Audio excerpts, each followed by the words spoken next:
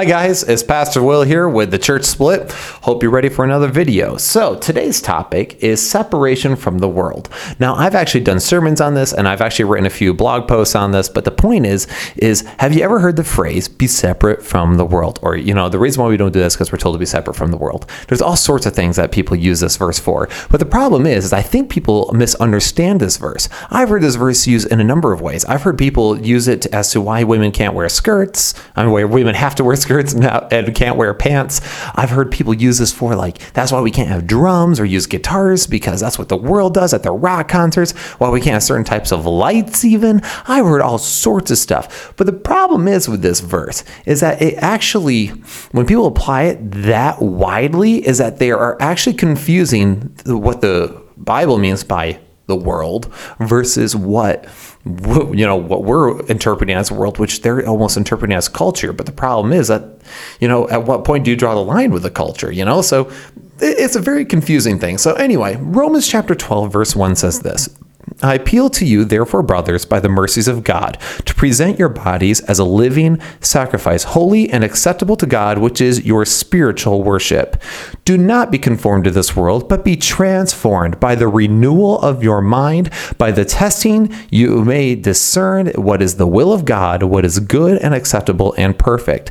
And then he goes on to just say things like, for by the grace given to me, I say to everyone among you to not think of himself more highly than he ought to think, and all this stuff. And he goes on to talk about the gifts of grace and the marks of a true Christian. And I think that's really important because the context here, he kind of clarifies himself. The problem is that people take this verse and they run with it. And then it ends up becoming a very abstract concept, one that becomes very subjective and has a lot of ebb and flow and fluctuates a lot. And it makes it impossible to pin down. What do you mean by separate from the world? What do you where do we draw this line? Okay, so if I can't go to a place that serves alcohol for a steak dinner, let's say, I can't go to a restaurant that serves alcohol, can I therefore go even to Walmart that sells alcohol? I remember this specifically.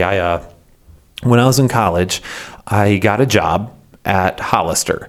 Now, basically what happened is I was just moved to Tennessee to go to Bible college, and I walked in as we were shopping for some clothes for school. I was looking for khakis, and I was like, let's go to Hollister. They have sale.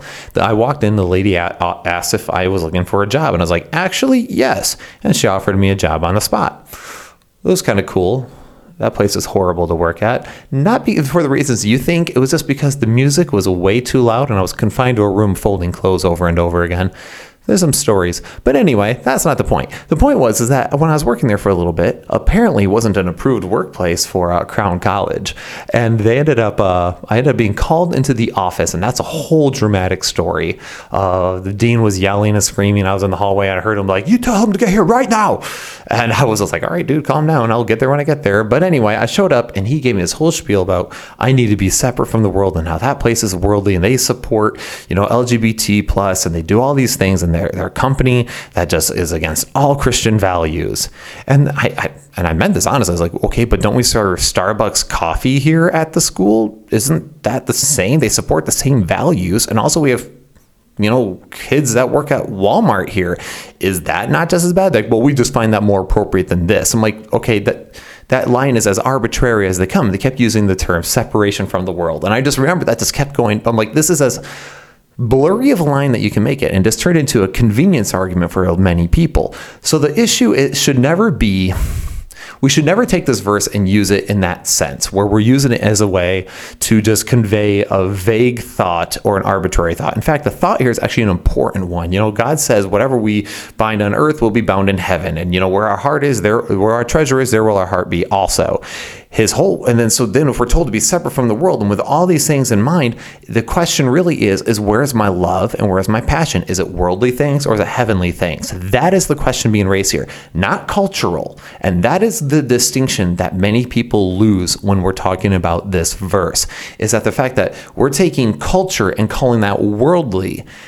And that's not what he's talking about. He's not talking about being separate from the culture. In fact, we see that Christ and Paul and many others engaged the culture on their level. Hence the whole Sermon on Mars Hill. He goes, hey, you see this altar to the unknown God? It is he whom I represent. He used the idolatrous culture as a springboard to give the gospel. And yet we go, well, you can't even go to this place or engage in whatever. You can't even own a TV because it might be an appearance of evil. And I know not everyone believes that, okay? I get that. But I've seen this verse used in such wild extremes, and it's about as inconsistent as it comes. And this is why there's very little agreement in the fundamentalist circles as to how to apply this. That's why you can go to all sorts of different fundamentalist schools. And by the way, I'm going to talk a lot from the fundamentalist Baptist perspective because that's what I was raised as. But I'm sure if you're from a different denominations, you may have seen similar things that are drastically different. And it's because we're using the verse in the wrong context. We're not letting the Bible define itself. When it's talking about the world, it is not talking about culture. It is talking about the sinful nature of the world. Now, sometimes that can be in the culture, right? Sometimes the sinful nature of the world is engaged in the culture. In fact, oftentimes it is. Like with Rome, idolatry. Today, in America, we have the worship of the self and the individual.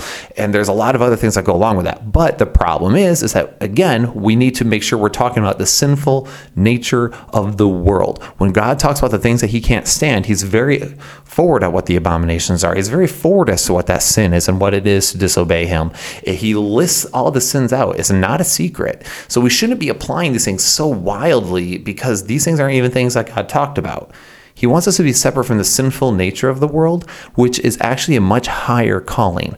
When you choose not to engage in extra sexual affairs or to not go to parties where you're getting absolutely wasted, when you're choosing not to sit there and get high on various different drugs, when you're choosing not to lie and always be honest and always be upfront and to forgive your greatest enemy and to pray for those who use you.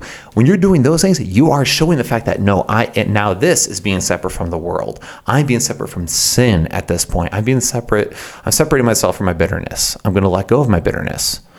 I'm going to forgive this person who attacked me. I am going to swallow my pride and humble myself sometimes and ask for forgiveness. That is separation from the world, because the world wants to be bitter. The world wants to be angry, and the world is where where sexual liberty is accepted as opposed to sexual restraint. These are the things that the Bible tells us to be separate from.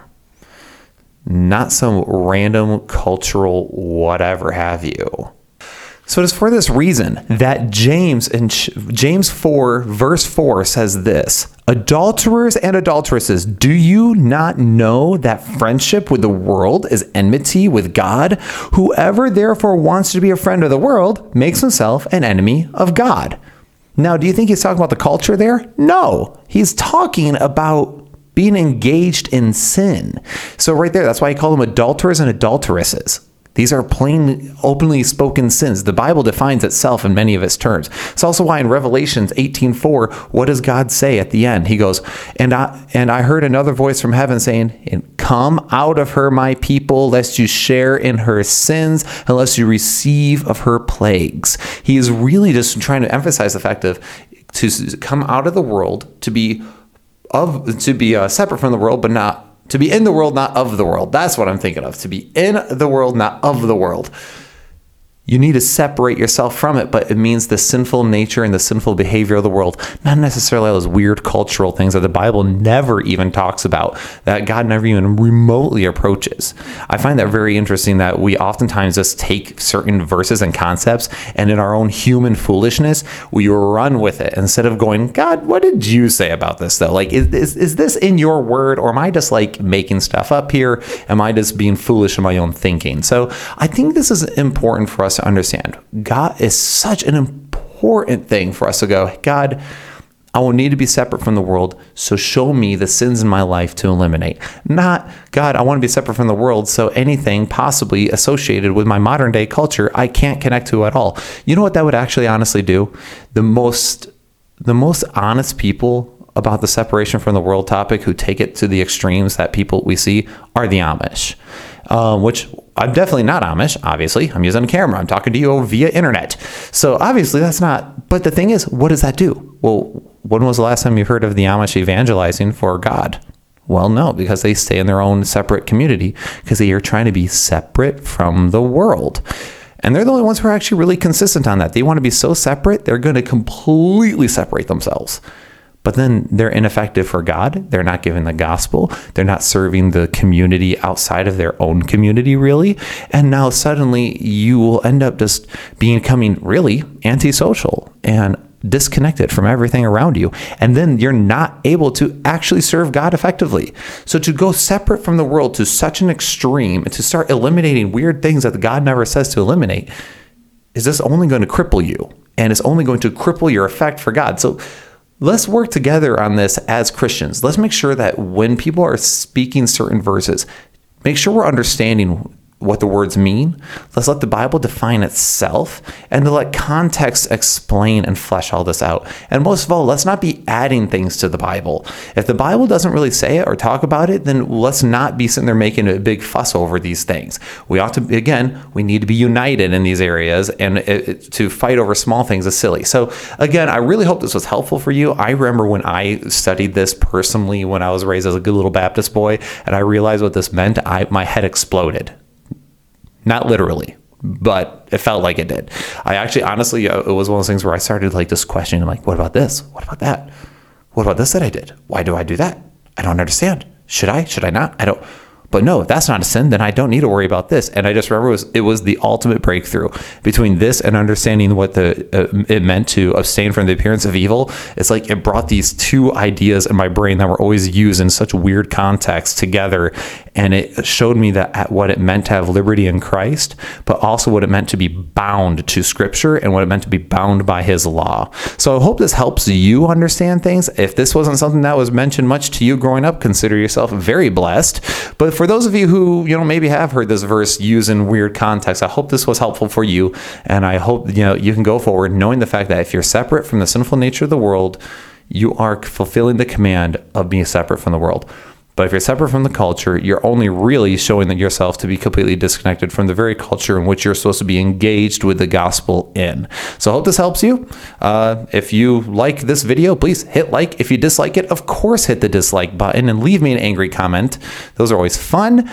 Share it along with your friends or don't. Well, either way, I'll still try to make videos. But hope you enjoyed this, and this has been The Church Split.